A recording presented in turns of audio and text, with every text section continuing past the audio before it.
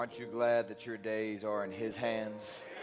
There's no other place I would rather have all my days than in the faithful hands of our Lord Jesus Christ. Amen.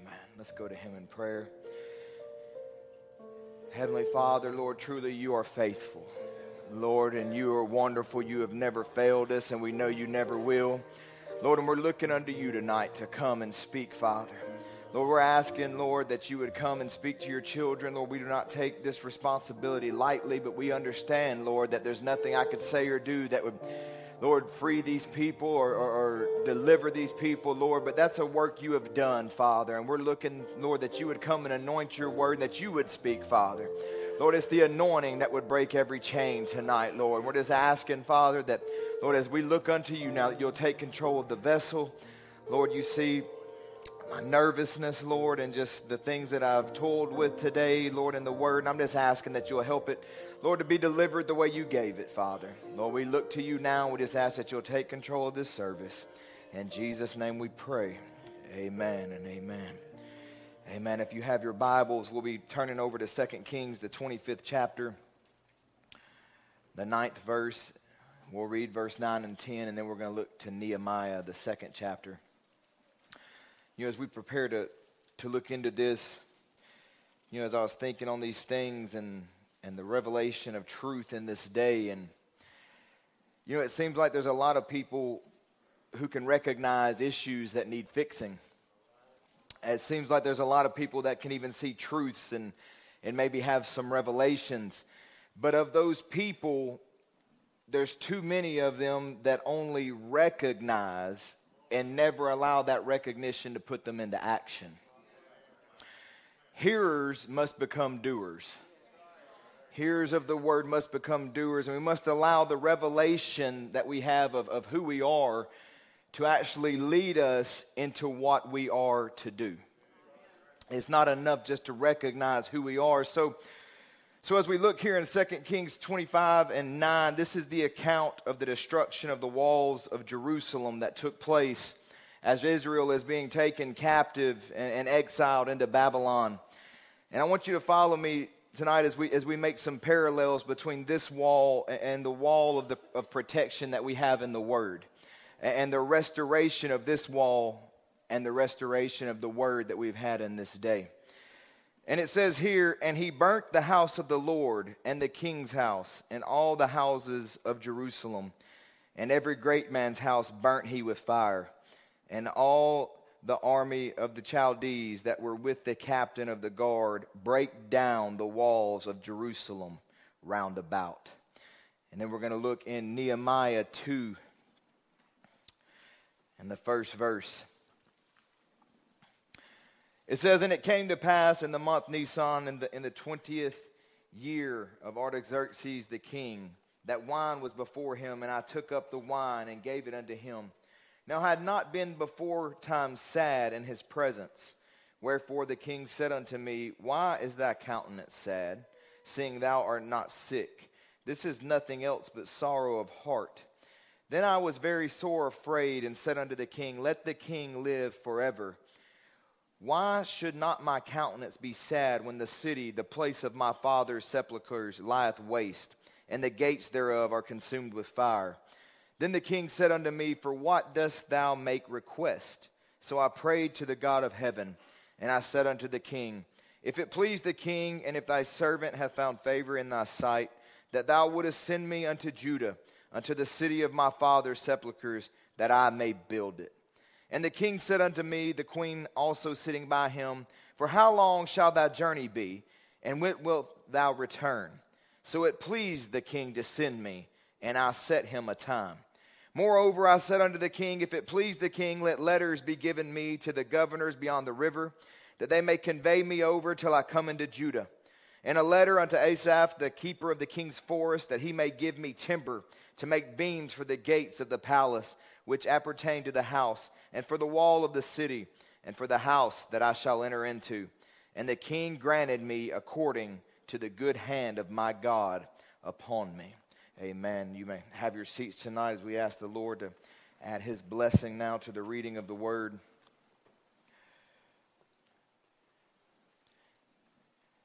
Notice there in Nehemiah 2 and 6, notice how concerned the king is about the details. He doesn't just say, sure, go ahead, go build that wall, and best of luck to you, good luck in your endeavors. He says, for how long shall thy journey be, and when wilt thou return? See, he's interested in the details of our life. He's interested in the details of the things that he is putting in motion. He doesn't just send you out there upon your own. He says, how long and when will you return? And the reason for these questions is because he's wanting to provide every single step of the way. He's wanting to make sure that Nehemiah has everything that he's going to need for the entirety of the journey. And not only that, but the king then puts it in writing so that Nehemiah goes on this journey with the authority of the king. He goes on this journey with the official seal of the king. Listen, he didn't just send us down here in Laodicea and say, good luck to you. But he left you with everything you would have need of, every provision you would have need of, and then he gave you the king's seal so you would have the authority of the king while you were here on this journey. Nehemiah 2 and 9 says, then I came to the governors beyond the river and gave them the king's letters. Now the king had sent captains of the army and horsemen with me. Church, you're not alone tonight. He did not only supply for your needs and give you a seal, but the angels of God are around us tonight. They are encamped about us. They are going before us. He said, I'm going to send you, but I'm not sending you alone. I'm sending you with the army and with the horsemen of the army. We are surrounded and well taken care of tonight. Verse 10, when Sanballat the Horonite and Tobiah the servant, the Ammonite, heard of it, it grieved them exceedingly that there was come a man to seek the welfare of the children of Israel. Listen, the devil don't like it when the Lord comes to take care of you. The wolf don't like it when the shepherd's around. The wolf don't like it when the shepherd's taking care of his sheep because he knows then you are protected. He knows he can't rob you anymore. He knows he can't attack you anymore. He knows he can't bring false claims against you anymore. It grieved them that one had come to check on the welfare of Israel. And in this day, church, the mighty angel came down to check on the welfare of his people in this day, to see the condition of the walls. The mighty angel came down to see what was being done to protect his people from the enemy, to make sure that the word that is to be our protection was being put in the right place, that the wall was being strengthened exactly how we needed it in this day. That word was to be our protection. He wanted to make sure that it was come and that the word was in its proper place so that it could defeat the enemy any place, anywhere, anytime. And so the mighty angel came down to see about our welfare in this day. And I can tell you, just like here, the enemy didn't like it one bit. He railed against it. He hated it because there was a message of restoration that came to restore the walls. A message that came to check on your welfare, to check on your well-being, to make sure you were being taken care of the way you were supposed to be. The enemy didn't like a message coming to restore what the enemy had destroyed. Nehemiah finds that there is great work to be done. The enemy has completely destroyed the walls, and now those that have returned and are trying to make a home in their homeland are living in Jerusalem at the mercy of those that are all around them. They try to raise a crop, but it's stolen. They try to be fruitful, but their fields are trampled upon. They don't have the protection that they're supposed to have. The church would try to accept truth and begin to rise up, but they would be struck back down time and time and time again by false doctrines, by the power of denominations. Brother Branham would even see it in a dream there as a triune club that it would strike the people with. And he says every time she started to rise up, meaning the congregation would begin to accept truth, he would drive her right back down again with that false doctrine. She would come, and down through the ages, the church, that little true vine would try to raise up, and it would be struck down again because the walls had been torn down. There was no protection there like it was supposed to be. Nehemiah finds that there are still stones there, but they've been jumbled up. They've been burned over. They've been torn down. There's pieces of wall everywhere. There's pieces of truth. But with so many gaps there in the wall, the enemy could come and go as it pleased. The devil could come in whenever it wanted, come in and rob you of your joy, rob you of your peace, bring false truths in because the wall had gaps everywhere in it. Had the people living below their privileges. The bride tree completely stripped down by the cankerworm and the palmer worm and the locust and the caterpillar. There was hardly anything left. The walls had been demolished and the stones heaped up and burned to make sure that it would be very difficult for it to ever be rebuilt again. He wanted to make sure that it would be almost impossible to ever be rebuilt again. And you look around at our lives and at the people that the enemy comes against, and that's exactly how the enemy does. He doesn't just want to see you fall. He doesn't just want to see you fail, but he wants to so ruin your life to where it looks like it could never be rebuilt again. He wants to get into a condition where it looks like it can never be made whole, to where people just give up on you, to where people don't even know where to start.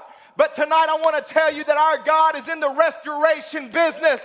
It doesn't matter what the situation looks like. It don't matter how far down he's taken you. It don't matter if I gave up on you, mama gave up on you, daddy gave up on you. He's in the restoration business tonight. He can turn your life around in one moment, in one blink of an eye. It doesn't matter how scarred up you are. One encounter with Almighty God can change all that. Oh, the devil would put years and years and years and years into the life of the woman at the well, but one moment in his presence, and it changed all that. It made her into a daughter of the living God. He can put years into your life, but one moment in the presence of God can turn all of that around. Mere moments. What a mighty God that what the devil takes decades and decades and years to do, God can undo in one moment in his presence. Just one moment. I say have a moment tonight. If you need God, just have a moment tonight. Just step into his presence for what it is you have need of and have your moment tonight.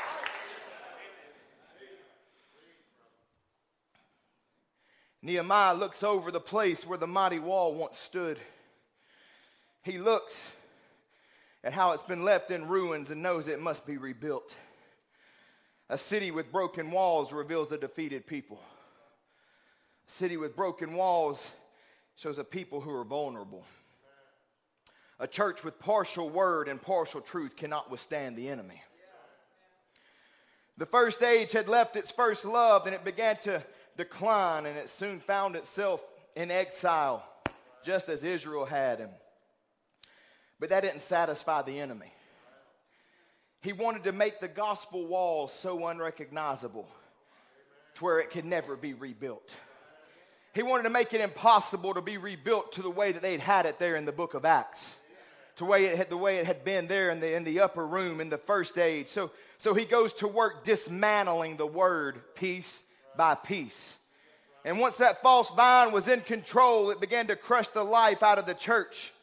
It hated how the true vine would try to rise up time after time, try to rise up and fight back and stand for truth. And time after time, the false vine would beat the true vine down again and again with false doctrines. And so just as Nebuchadnezzar had gotten so tired of Jerusalem rebelling and Israel rebelling that he finally came in and just burnt the whole city down, the false vine gets tired of the true vine trying to rise up. And the false vine begins to just squeeze the very life out of it and to tear it down. And he does the same thing with the word that Nebuchadnezzar had done with the walls. So the word is stripped down and torn down and mangled and heaped up. True baptism is done away with. The truth of the Godhead is done away with. Intercession of saints and praying to the dead becomes the normal in the church. Purgatory is taught. Worship is formalized. The supernatural becomes buried underneath the ideas of man and creeds and dogmas. And then an ungodly priesthood is set up, and the word isn't even allowed to be put in the hands of the common man anymore. To where the common man doesn't even know what the word of God is. They can look and see a piece of truth.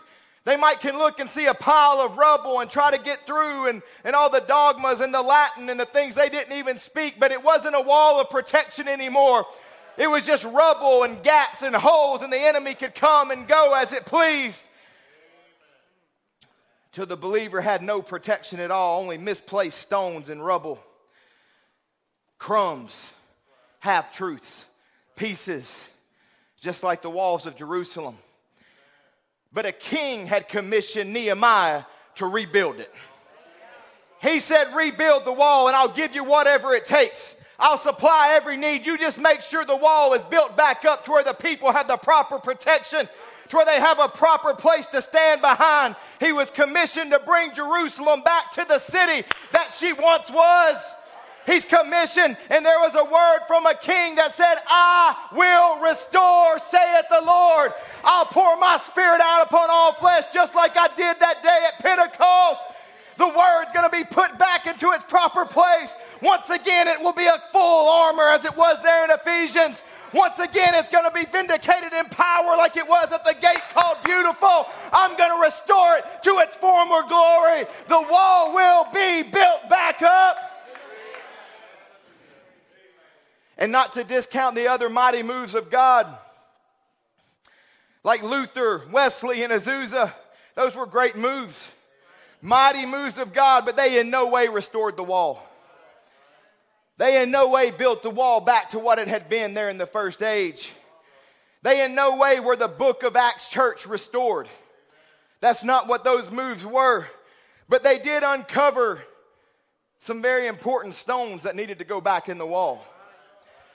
They dug out that stone of justification that needed to be put back. The just shall live by faith. They dug out that stone there of sanctification that needed to be put back in the wall.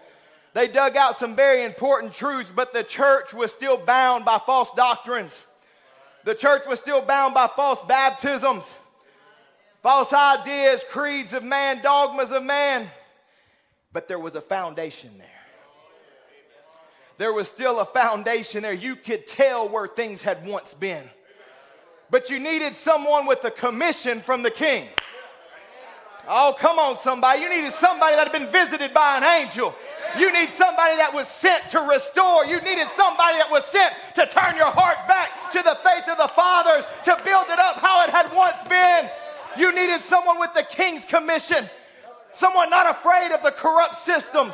Not afraid to stand and call out the religious leaders. Not afraid to call out the corruption in those that would corrupt others.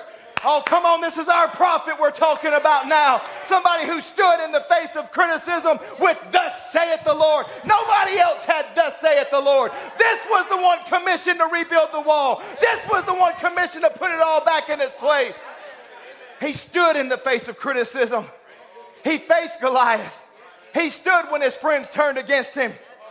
He stood to rebuild the wall. He says in the church age book, though he will not be popular, he will be vindicated by God. As Jesus authenticated John and the Holy Ghost authenticated Jesus, we can well expect this man will be first of all authenticated by the Spirit working in his life in acts of power that are indisputable and found nowhere else. I say amen. That's exactly what happened in this day. He says, who then will have the power of infallibility, which is to be restored in the last age? For this last age is going to go back to manifesting the pure word bride. That means we will have to have the word once again as it was perfectly given and perfectly understood in the days of Paul. I will tell you who will have it. It will be a prophet as thoroughly vindicated or even more vindicated than was any prophet in all the ages from Enoch to this day. Because this man will of necessity have the capstone prophetic ministry, and God will show him forth. He won't need to speak for himself. God will speak for him by the voice of the Son. Amen. And that's exactly what happened in this day through the ministry of William Branham, fulfilling Malachi 4. God came to see about the welfare of his people. God came down to check and see how things were on the wall.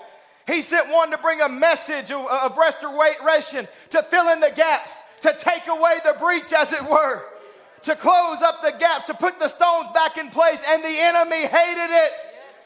The enemy hated it, it railed against it, and they continue to this day to attack the messenger.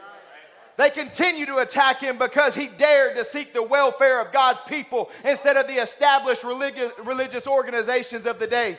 He dared not bow down to denominations, but he stood and he said, we're going to build the wall. We're going to fill in the gaps. We're going to preach truth if it costs me my friends. We're going to preach truth if I don't have a pulpit to go to. And the wall began to come back up once again.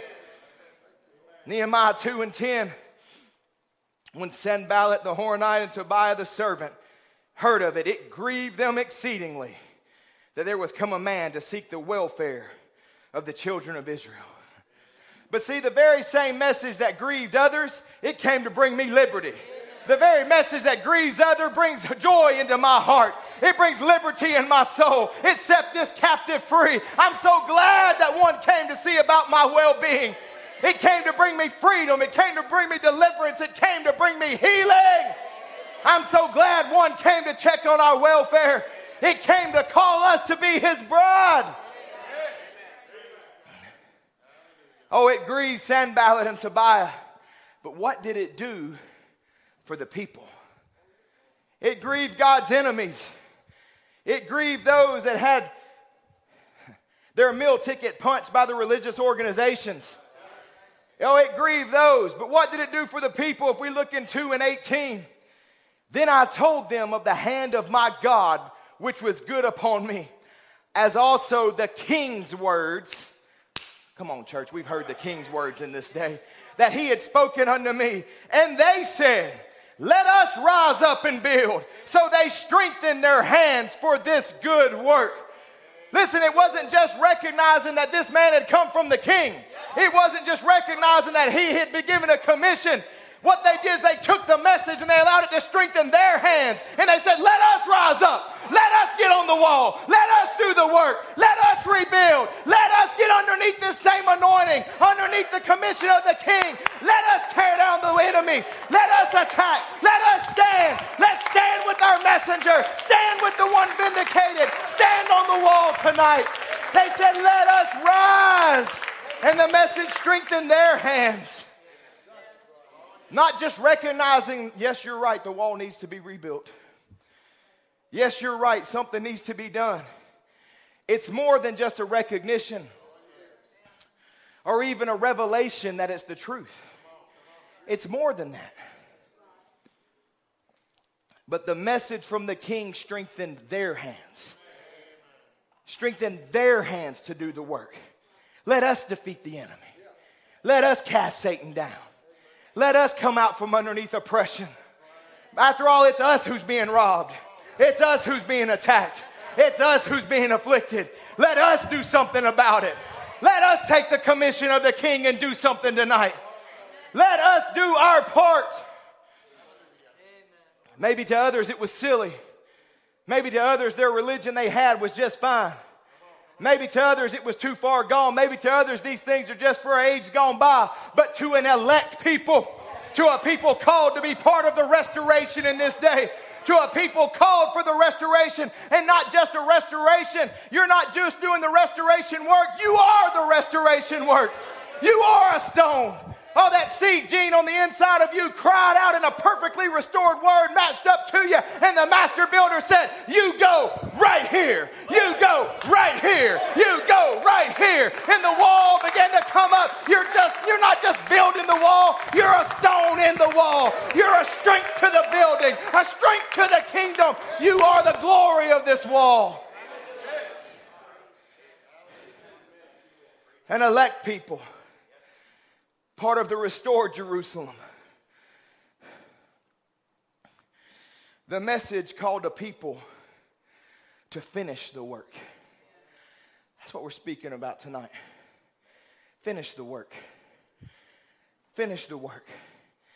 This isn't to indicate that William Branham didn't finish his work. We're not looking for another messenger or another man to come and finish something that he didn't. He finished. He finished strong. He ran well. He played his part. There's no doubt about that. But the work isn't finished, or we wouldn't still be here. The work isn't finished, or we wouldn't still be here. Because there is a bride body that is to have a ministry. There is a bride body that has a work that she must do. A work that she must fulfill. The message came not just to show you that, but it came to strengthen your hands for the work that you must do. It came to strengthen you. It showed us who we are, and now we have to get to work. It showed us who we are. It wasn't just the restoration of the word in this day, but there's something that was supposed to be done with that word. Not just a restoration of the word for the sake of restoring the word, but what are you going to do with it? What are you going to do with that word? Because there's a work that's to be done with that word.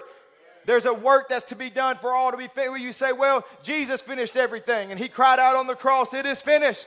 Yes, judgment was paid for. Absolutely. Healing was bought. Salvation was bought. He finished his job. The plan of redemption was finished. That's all true.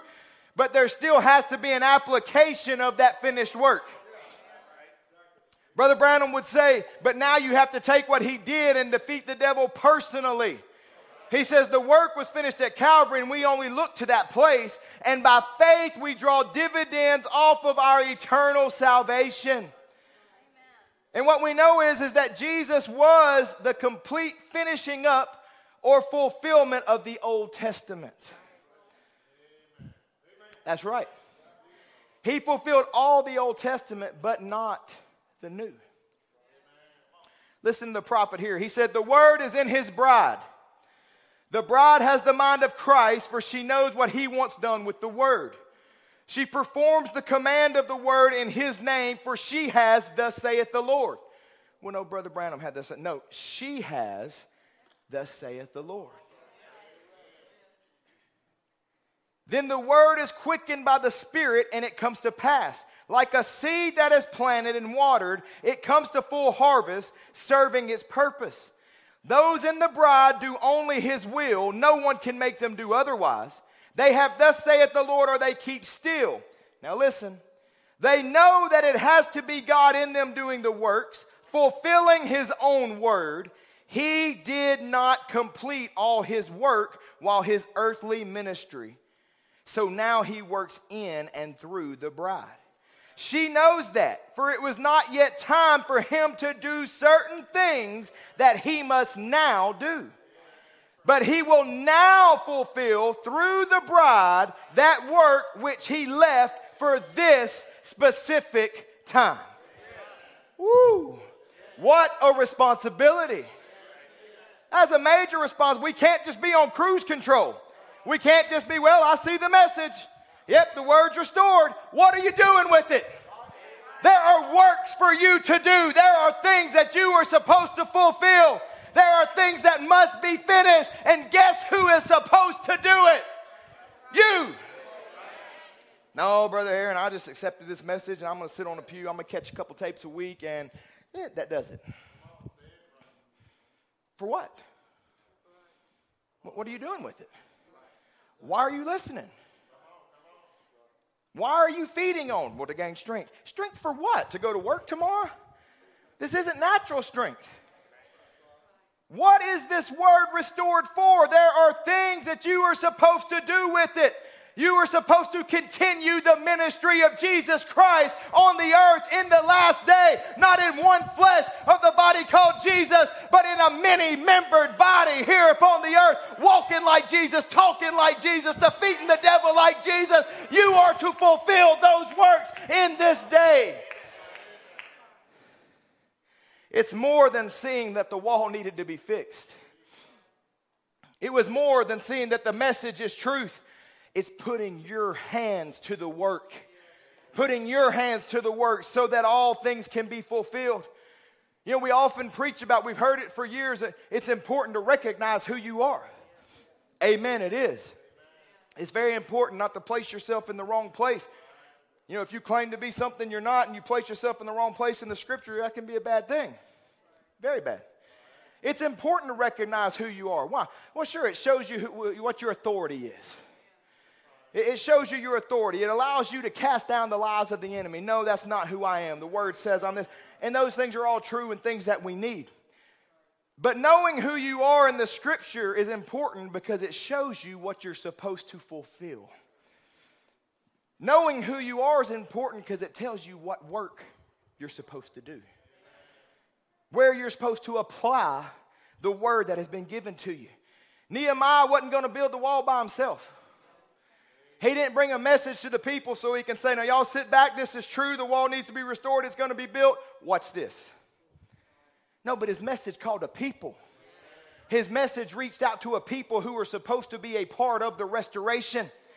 His message called for people, and it strengthened people to do the work.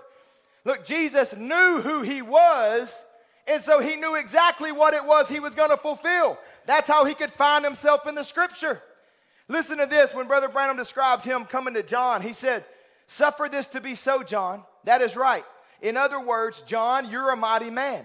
You're a great mighty prophet, and your revelation of me is exactly the truth. John had revelation. That's good enough. He knew this was the Messiah. That's good. Absolutely not. He said, your revelation is exactly the truth.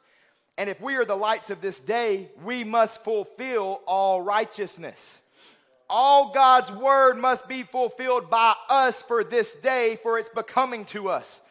Behooving, becoming, it's like us. For if we are the true witnesses of God today, John, we are the lights of this age. And if we are the lights of this age, there's so much scripture that's got to be fulfilled during this age, and it's up to us, hallelujah, he says.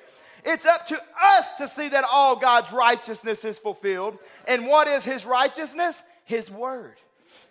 Brother Branham said it's up to us to fulfill all of God's word. In other words, John, you know who I am. I'm the high priest. That's true, John. And I have need to be baptized of thee. But we've got to fulfill all righteousness. And I have need to be baptized of thee now to fulfill the word of God. Because all the words got to be fulfilled. And we are the lights of the day. And it's up to us to fulfill all this. And I know that your desire is to fulfill the word. It's becoming to us. We are the lights. The light of every age should do the same thing. We know what's to be fulfilled. He says, you who are spiritual and know the word of God, you see what God has promised.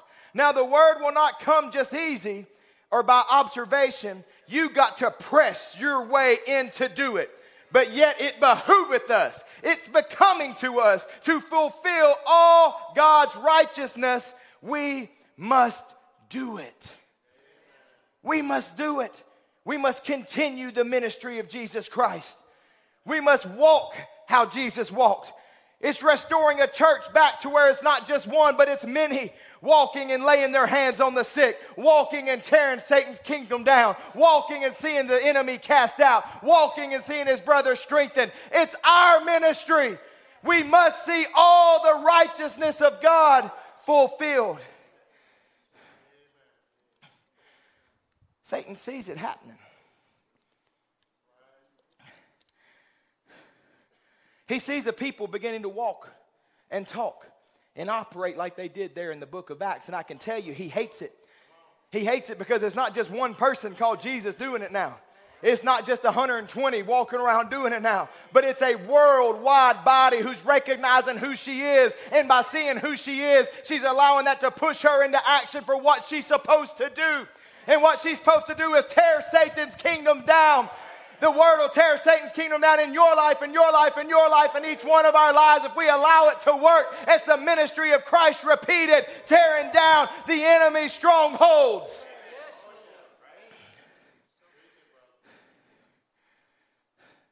It's no longer just a body called Jesus, but redeemed flesh, redeemed sons, redeemed daughters that he can overcome in, that he can cast Satan down in.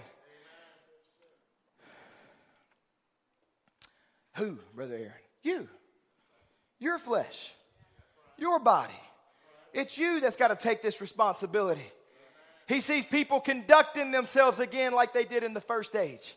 He sees people conducting themselves again like they did there in the book of Acts. And he begins to throw everything he can at you to keep you from fulfilling what this message called you to do. He throws everything he can at you to get you to sit back and relax and say, I'm okay, I'm fine, I'm just in the message. That's not what we came to this message for. That's not what it called us for. It called us to rapture. It called us to overcome. It called us to defeat every enemy, to defeat hell. It called us to do something. It called us to be victorious. You've got a work to do. Nehemiah's very arrival on the scene awakened that sleeping enmity that the enemies had for the Jewish people. It awakened, they had not been worried about the Jews for years because they could come and go as they pleased. They could take what they wanted from them.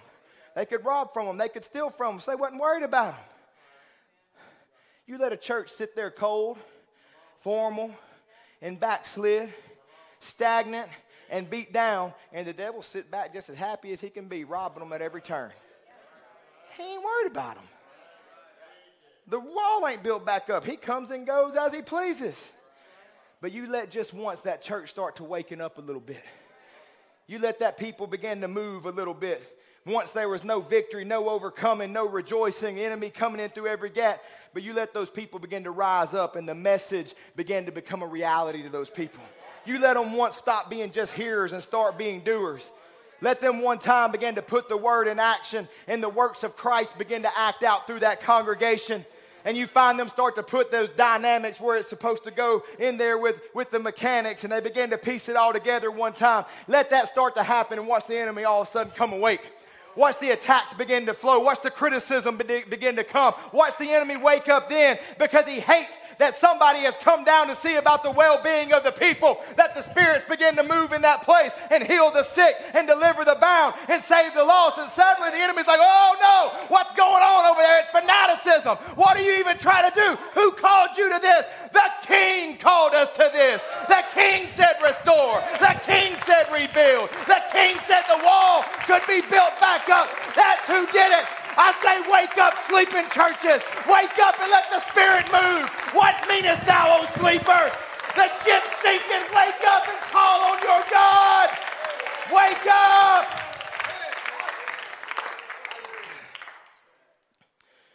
Suddenly those spirits begin to rise up and make themselves known and try to cast doubt on the work that's going on there. Oh, it's all emotional workup. Chapter 2, verse 19 in Nehemiah.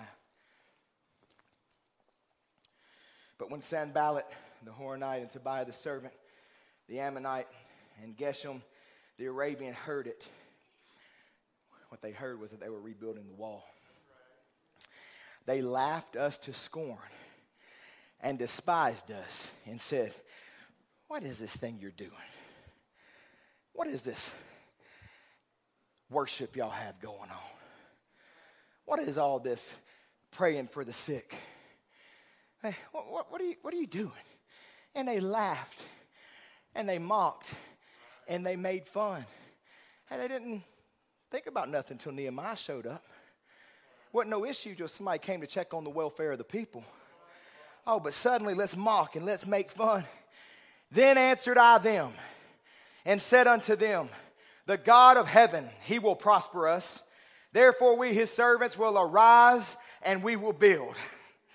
I ain't worried about what you're saying. God's going to prosper us.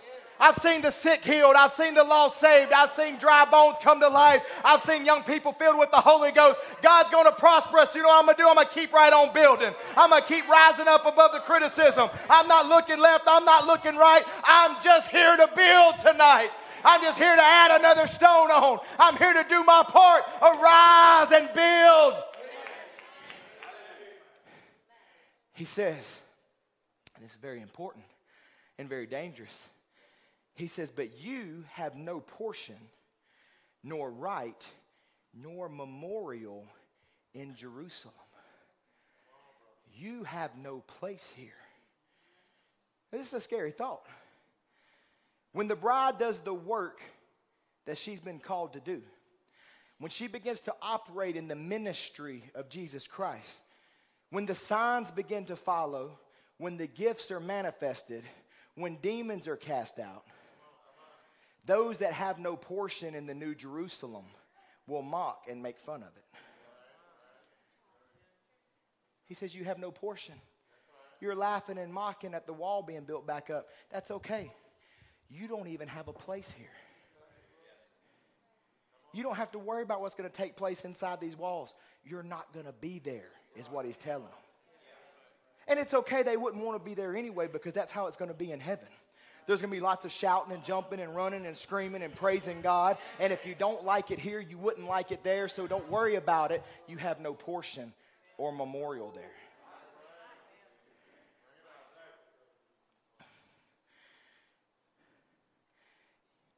When I was sitting there reading this in the study today, this just hit me so hard. Look over in Genesis 21:9, and you see this very thing acted out again. And Sarah saw the son of Hagar, the Egyptian, which she had borne unto Abraham, mocking. Wherefore she said unto Abraham, cast out this bondwoman and her son, for the son of this bondwoman shall not be heirs with my son, with Isaac. When you see the mocking and the laughing and it's easy to place that in Scripture. It's very obvious. So don't get turned to the side by that.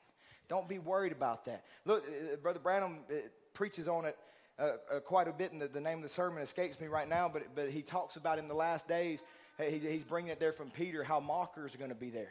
You can't have the last days without mockers being there. It's part of the word. That part of the word's going to be fulfilled too.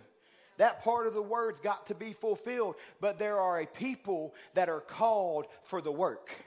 There are a people called for the restoration. There are people when they hear that message and the message says, the king told me this. Notice Nehemiah didn't even pull out the papers. He didn't even have a picture. He said, these are the words of the king. An angel visited me in my cave. He sent me into the world. The king's sword came down in my hand. That's good enough for me. That's good enough for me. I say, rise from the ashes. Get behind this one and rebuild. Be a part of the restoration. The king sent a message. He sent a message, and I will not mock. I will not make fun of. I will not question. I'll just say, yes, Lord, I accept it. I take it for me, for my family. We will build. Hallelujah. These people recognize who they are, and in so doing, they recognize what they are supposed to do. And nothing, no amount of sickness, no amount of demons, no amount of hell on earth will keep them from finishing the work. Brother Branham says, in the carrying away of Babylon, remember, if God has a work for you to do, all the demons out of torment can't take you. They just can't startle you in any way. God's got a purpose for the Holy Ghost Church, and all the devils of hell will never be able to take it away. God's got a purpose for it, and it will never be destroyed until God lets it fulfill the purpose that He has ordained to do it, and it will. It will. Nothing's going to stop us, church. We will finish the work. We will fulfill what we're called to do. He said nothing can stop it until His purpose is fulfilled, and it will be fulfilled. It's more than knowing. It's more than recognizing. But tonight you got to put your hands to the work. Lord, what part am I supposed to fulfill? What part am I supposed to play? Because we have to be the ones that fulfill all. Brother Branham over and over again when speaking on the baptism of Jesus would emphasize, and I know I've already read one quote on this, but I'll read it again, that they both had the revelation of who each other were. And Jesus would tell John, it's because of who we are that this has to be this way. He says, let God live in you to vindicate the promises of this day. Just as Jesus said to John, suffer it to be so, John. That's right. But we are the messengers of this day. We've got to fulfill all righteousness. And if we are the Christians of this day, let's receive Jesus Christ into our heart. And He is the Word. Don't deny any of it. Say it's the truth and place it in your heart. Watch the fruit of the Spirit upon you. Fulfill every promise that He made in the Bible. God wants to fulfill His Word, and He don't have any hands but mine and yours. He don't have any eyes but mine and yours, and He don't have no tongue but mine or yours. He's still wanting His word fulfilled, but He needs somebody that'll yield their vessel to Him and say, Lord, here I am. Lord, use me. Lord, work through me. I want to see it fulfilled. Lord, I want to see every word fulfilled. I want all righteousness fulfilled. Use me, Lord. He says for nearly 2,000 years, God has been again making Him a masterpiece because He struck Adam to get a masterpiece off of him. a rib to make a wife for him. And now that perfect masterpiece that he struck at Calvary, he got a piece off of him. It's just the New Testament, that's all. He fulfilled the Old Testament. Now it's the New Testament, another piece to be fulfilled, see. The new and old is husband and wife, see. And it take the old to foreshadow the new. Christ come, the masterpiece, to fulfill that. Now his bride will fulfill everything that's in the New Testament. Woo. I don't want to leave anything unfulfilled. Knowing that responsibility sits upon our shoulders, I don't want to leave anything unfulfilled. I don't want to leave anything undone. I don't want to leave one promise unclaimed. I don't want to leave one devil unconquered. Listen, that's what this bride's going to do. Every promise will be claimed. Every devil will be conquered. She's going to leave out of here a victorious bride because that's the will of the Father. Look, all the ages before us left things undone. Every age before us left things undone. They left promises unclaimed and they left word unfulfilled because they operated underneath portions. They operated underneath gifts and manifestations and portions of the word. And because of this, they weren't under the same anointing that we're under, I would call it, under the fullness of the same anointing that we're underneath, that you and I have today. And so in every age, there was always more to come. There was always something else coming. But in this day, this message didn't call the people so we can look to something else coming. In this age, this is the finishing message. In the days of the voice of the seventh angel, when he shall begin to sound, the mystery of God should be finished. This is the finishing age. This is the finishing time. You are a finishing people. There's not another people to come. We can't perpetuate the ages. We can't keep pushing it off. It's you. It's me. It's us. It's now. It's time. We have to fulfill all righteousness. It's called a people in this day like those on the wall in Nehemiah's day that wouldn't come off the wall until the work was done. They wouldn't back down until it was finished. Churches. Brides. Listen, down through the ages. Look, David had been anointed, but he failed. Samson had been anointed, but he failed. The devil had seen anointed men before, but he'd never seen one like Jesus. No, there'd never been one like that man walk. Oh, and he's seen churches. There's been anointed churches. He's seen Luther anointed, but they denominated. He saw Wesley anointed, but they denominated. He saw Pentecost with the gifts, but they denominated. But he ain't seen one like this one. It's more than a gift. It's more than justified. It's more than sanctified. It's bone of his bone, flesh of his flesh, power of his power. She is him. He ain't seen one like this before. Oh, this ain't just some denominational church that's going to go down. The seed already went down. And I can tell you tonight, the seed is up. The seed is up. The seed is up. This is that. This is the one that went down back again. Hallelujah. He ain't seen one like you before.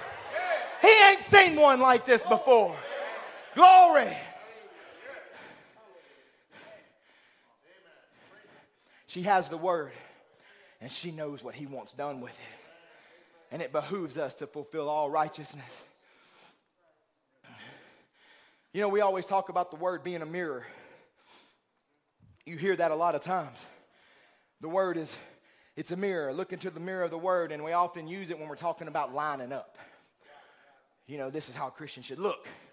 Look at the word. This is how a Christian should act. Look at the word. And I need those things in my life. Sure, that's a great way to use it. But how about we start looking into the mirror and seeing the same victory? I see the same victory in his life that I have in my life. When I see him conquer death, I conquered death. He conquered hell, I conquered hell. He conquered the grave, I don't have to go there. He overcame Satan, he defeated him with the word. I'm just looking in the mirror. That's me. I'm an overcomer. That's my bridegroom. That's who I am. That's who I'm going to be with. And I'm going to finish his work. I'm going to finish his ministry. He tore down Satan's kingdom. Let me tear down Satan's kingdom. There is a work for me to do in this day. And I'm going to do it. I'm going to get on the wall. He says, and as he being the groom The bride has to come forth because it's part of him. And it can only be the manifestation of the fulfilling of all the revelations any others has spoke of the bride. It can only manifest.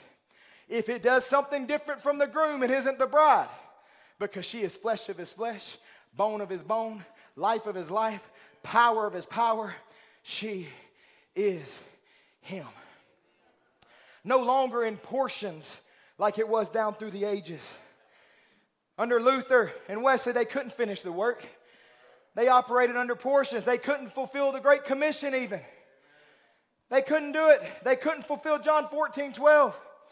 Sure, there was anointed men in every age that did works of God, mighty works of God. We take nothing away from that. But the greater part of John 14:12 finds its fulfillment in the fullness of his coming. The works that I do shall you do also, and even greater.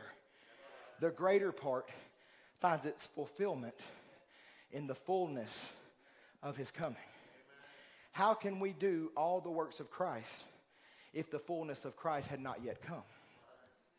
So it could not be fulfilled in any other age but in this age. It's the fullness of the manifestation of the Son of Man ministry. It's the third pull. That's how these things are to be manifested in this day. Time after time, Brother Branham would put John 14:12 with the other end time scriptures. You can go and find this for yourself. Here's one example. He says, remember, what time is it, sir? How many ever heard it? Say amen. Was it exactly right? Then we've got the revelation in the last days for the message of the Lord God to gather his bride together. No other age has it been promised. It's promised in this age. Malachi 4, Luke 17:30, St. John 14:12, Joel 2:38. Why now, Brother Aaron? Why now? Because this is the Omega Church. This is the seed that went down, come up again, finishing the unfinished works of the bridegroom. Oh, we're running out of time.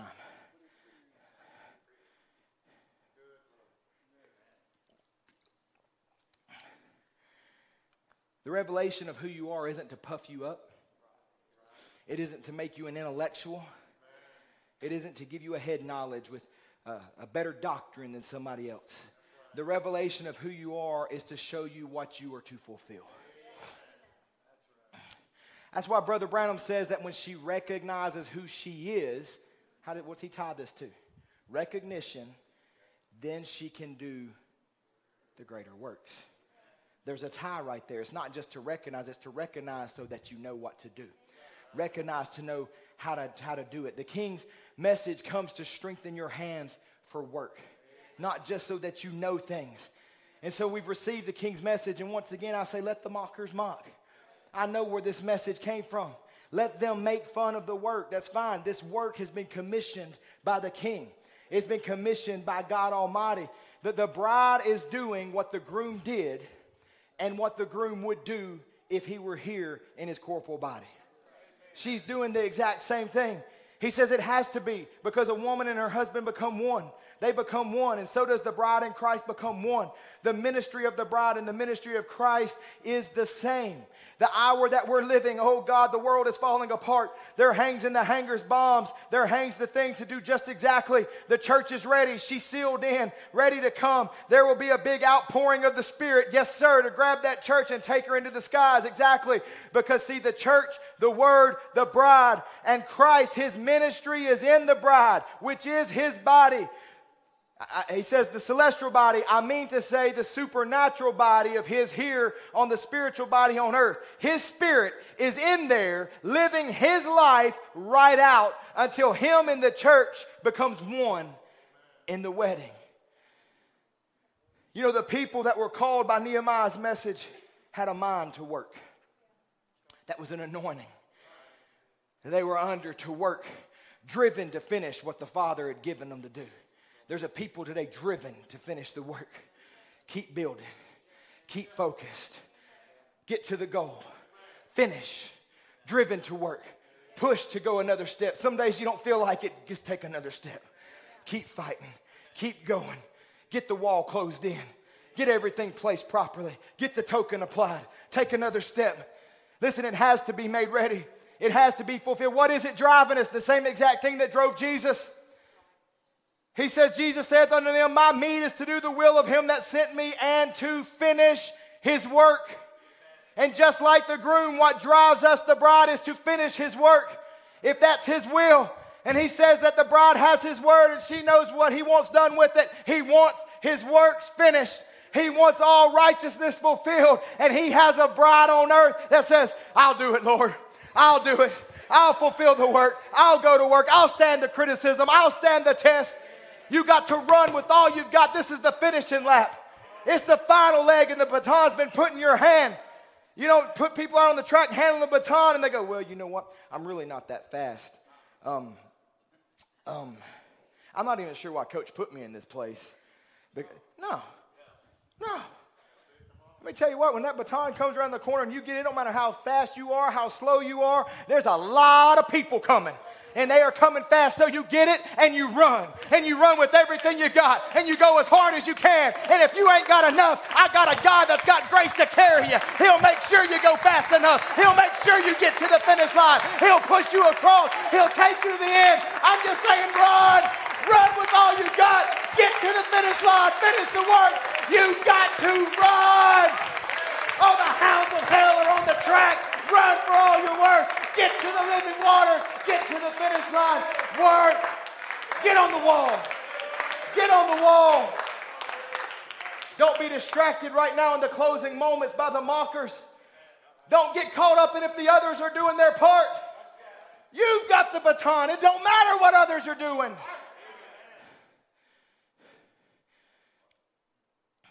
Focus. Don't be distracted. Get your mind back on the work. Nehemiah 4:1, as I try to bring this down, it says, but it came to pass that when Sanballat heard that we builded the wall, this is at the completion of it, he was wroth and took great indignation and mocked the Jews. And he spake before his brethren and the army of Samaria and said, what do these feeble Jews, will they fortify themselves? Isn't that, how many times have you heard that? When the devil's losing, he wants to come and start making it personal. Oh, you're so weak. You don't have any real faith. Who are you? Feeble Jews. What do you think you're going to do? See, at this point in the story,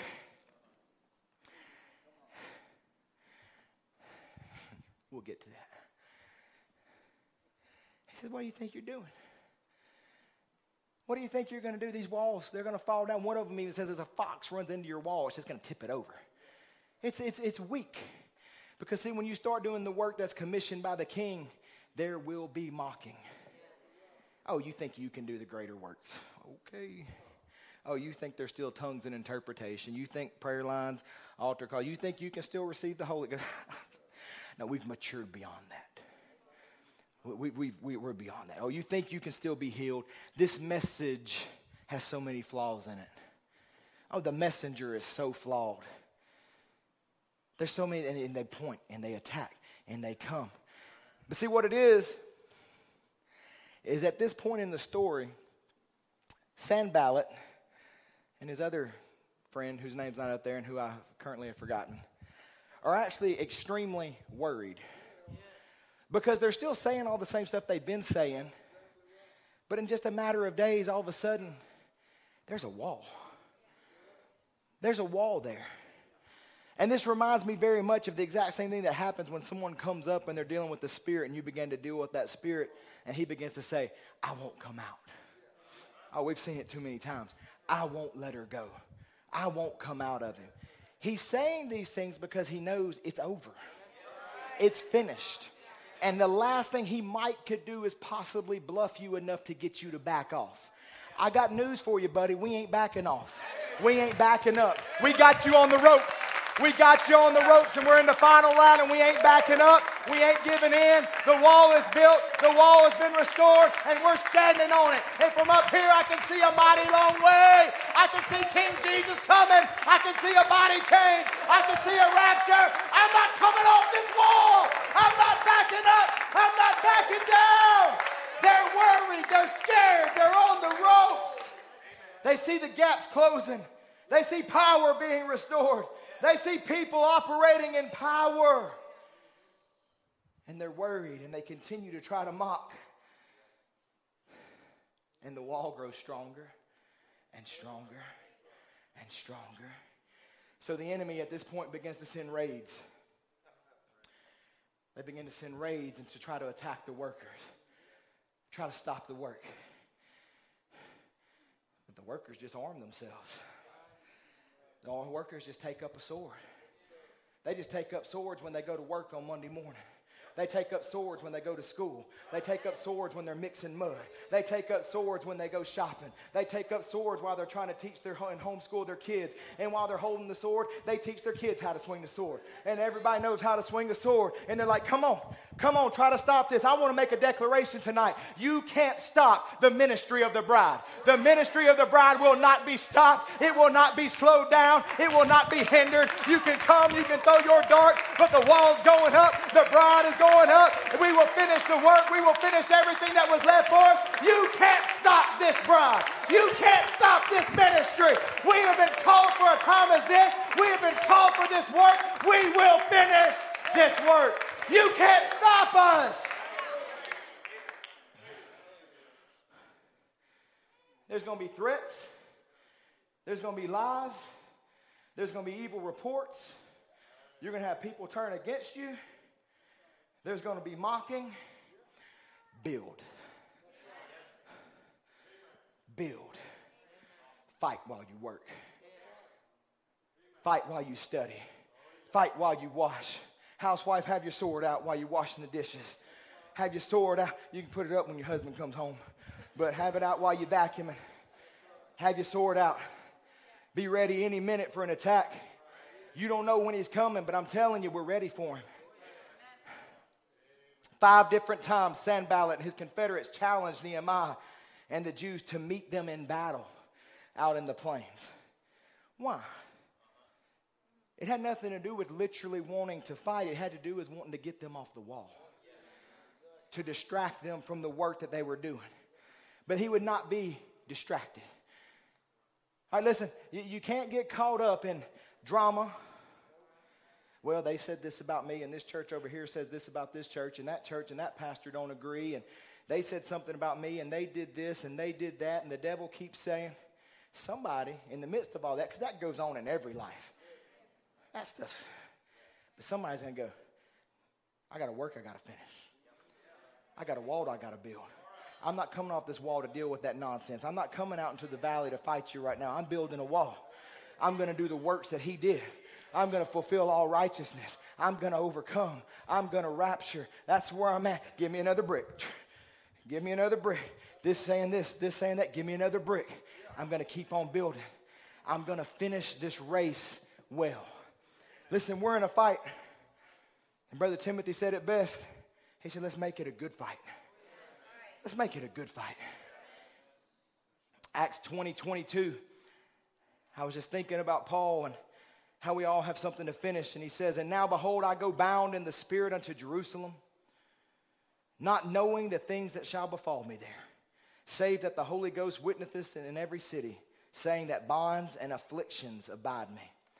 But none of these things move me, neither count I my life dear unto myself, so that I might finish my course with joy, and the ministry which I have received of the Lord Jesus, to testify the gospel of the grace of God. Paul says, I'm going bound. I don't even know what's going to happen to me. I don't know how bad I'm going to be beat. I don't know how bad I'm going to be scourged, and none of that even matters to me. He said, I ain't worried about it none. I don't even care about my own life. He says, just let me run. Just let me finish what God called me to finish. It doesn't matter what it costs me in this earthly life. Paul says, I just want to finish strong. I just want to finish well. Lord, let me do my part. Let me finish what you called me here to finish. I can put my voice there with Paul. I know others ran their race. Others stood the test. Others did their part. Now it's our turn. Now we're on the wall. The wall is stained with the blood of martyrs, stained with the blood of others that have gone before, lives given, races well run, just like Brother Branham. Paul ran well, Luther ran well, Wesley ran well, William Branham ran well. Now you're on the wall. Brother Branham says, as I said this morning in the message, in our message this morning, it behooveth us. It's becoming to us that we fulfill all righteousness. It's up to us to whom the word has been delivered to. It's up to us that we stay with that word. And as we stay with it, we see God working among us. So it's becoming to us to stay with it. I love this part. It's a heritage that God has given us. It's a heritage. Those are my people, as we might say. Those are my brothers that stood to build this wall. I'm not giving none of it back. You can't have one stone. As a matter of fact, I'm adding to it. We're strengthening. We're building up. Makes me think of Abraham Lincoln in the Gettysburg Address where he made these famous words. He said, "It is for us the living, rather to be dedicated here to the unfinished work, which they who fought here have thus far so nobly advanced. It is rather for us to be here dedicated to the great task remaining before us, that from these honored dead we take increased devotion to that cause for which they gave the last full measure of devotion." Give it your all. Give it your everything. Don't leave nothing undone. Don't leave one promise unclaimed. Don't leave one devil hiding in your life defeated all. Others have given all. Give your everything. Give your everything. Tonight the musicians can come. There's an unfinished work, but there's a people called to finish it. There's a people called to finish the work. The works that I do shall you do also, and greater. That's our section right there. That's where we're at. That's the section that we're fulfilling. Brother Brown says, "I declare to you tonight, my dear brother, that the works that Jesus Christ did, he never finished them. He finished his life at the cross that he might pour it back into you. And the church would do the same thing he did." How long, Brother Aaron? Until he comes again. Oh, but we don't do these things because it's after 1963. Until he comes again. I'm still here. We're still here. So the work isn't finished. There's still more that we can do. What are you saying tonight, Brother Aaron? Build. Don't be distracted. Well, I'm waiting on the Lord. I'm waiting on, no, actually, and I'm not going to get into it. I got quote after quote after quote right here that says, the Lord is waiting on you. He says, the bride hath made herself ready by finishing the works, by taking the word and put it into action. My closing quote says, what difference does it make whether we got a nickel or a dime, whether we got something to eat or whether we haven't, whether we're living or dying? God promised the meek shall inherit the earth. It behooveth us. It's becoming to us that we live like it, act like it, that we fulfill all righteousness. God wants men and women who will stand and fulfill all righteousness. Of course, righteousness is his word. Are we ready to stand tonight? If you'll stand with me to your feet as we close this. A people, he said, that will stand and fulfill all righteousness. A people ready to fulfill all. A people ready to give their everything. I'm waiting on him, Brother Aaron. No, he's waiting on a people to fulfill what he left for them to fulfill. Nehemiah 6:15, so the wall was finished in the 25th day of the month, Elul, in 52 days. And it came to pass that when all our enemies heard thereof, and all the heathen that were about us saw these things, they were much cast down in their own eyes, for they perceived that this work was wrought of our God. The bride is fulfilling John 14:12. The bride is allowing him to live through her and conquer through her. And the work is being wrapped up by people who have a mind to work. And the enemy is saying, this work is being wrought by their God. And their eyes are cast down. They know what's done is of the Lord. They know that you can't orchestrate these things. They know these things aren't of man. But what are we called to do today? Finish. Build. They have the word and they know what he wants done with it. It's not to collect tapes, but it's to put the word in action. The word in flesh in action. You know, we talked about at the very beginning being doers and not just hearers. You know, some of the things we read in the books in the Bible that seem so marvelous, so amazing, so outstanding, really we don't have to do anything special. All we have to do is just be a doer of the word. You don't even have to defend the miraculous. It's in the word. You don't have to defend your worship. We're just doing what the word said. It's in the word. Even in our praise, it's literally just putting the word in action. The word says praise him in the dance. The word says shout. If I just do what the word says, that's how I'm going to worship. You don't have to defend it. Let the word do it. It says everything that has breath, praise ye the Lord. So when you're asked that the entire congregation lift up your voice, we're just asking you to do what the word said. We're just wanting to be doers of the word. The word promised gifts. We're just expecting it because the word said so. You know, gifts being in the word don't never bother anybody until they actually start to happen. They don't mind reading it. The word says lay hands on the sick. We're just putting the word in action. And that's all you have to do to fulfill all righteousness. Just say, Lord, my hands are available. My body's available. And I just want to put the word in action. Father, we come before you tonight, Lord. Lord, as a people that are humbled. Lord, knowing, Lord Jesus, the responsibility that you have given us in this day. Lord, that you didn't finish all, but you have called a people to get on that wall. You have called a people to finish the work. You have called a people that have the mind of Christ and they know what that you want done with the word. That have thus saith the Lord. Lord, we thank you that you sent one in this day commissioned by the King. Lord, thank you that you came to check on the well-being and the welfare of your people. Lord, we thank you that there's a restored word. There's a restored protection. And Lord, Eve may have stepped out from behind it, Father. But tonight, Lord, may each and every one of us get in behind that wall, get in behind that word and stay there safely. And Lord, may we put our shoulder to the wheel and do everything to fulfill all that you have asked us to fulfill. You said because of who we are, we must fulfill all righteousness. Lord, we give you this time now. And we ask that you'll bless it, Lord. And Lord, that each heart will be touched according to how you saw it, Father. In Jesus' name we pray. Amen. Amen. Brother Mike. Amen. Thank you, Jesus. Satan tries to stop me, turn me aside. Says there's no need for you to go on, no need to try. Even if there was a rapture, you'd never make it in.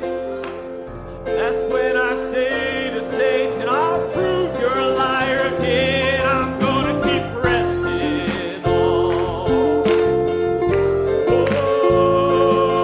Oh, pressing on. Oh, I'm pressing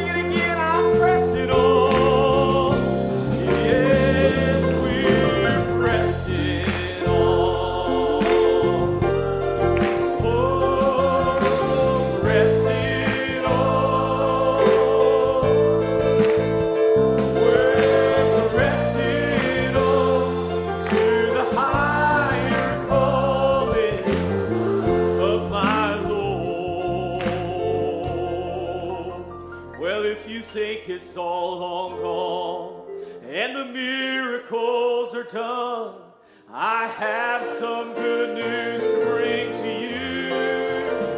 Oh, in the last days he'll pour his spirit more and more, and like a mighty eagle your strength will renew. We're rising up, oh, rising up. Oh, we're a New Testament church. Oh, we're rising up, rising up. Yes, rising up. Oh, we're a New Testament church, rising up.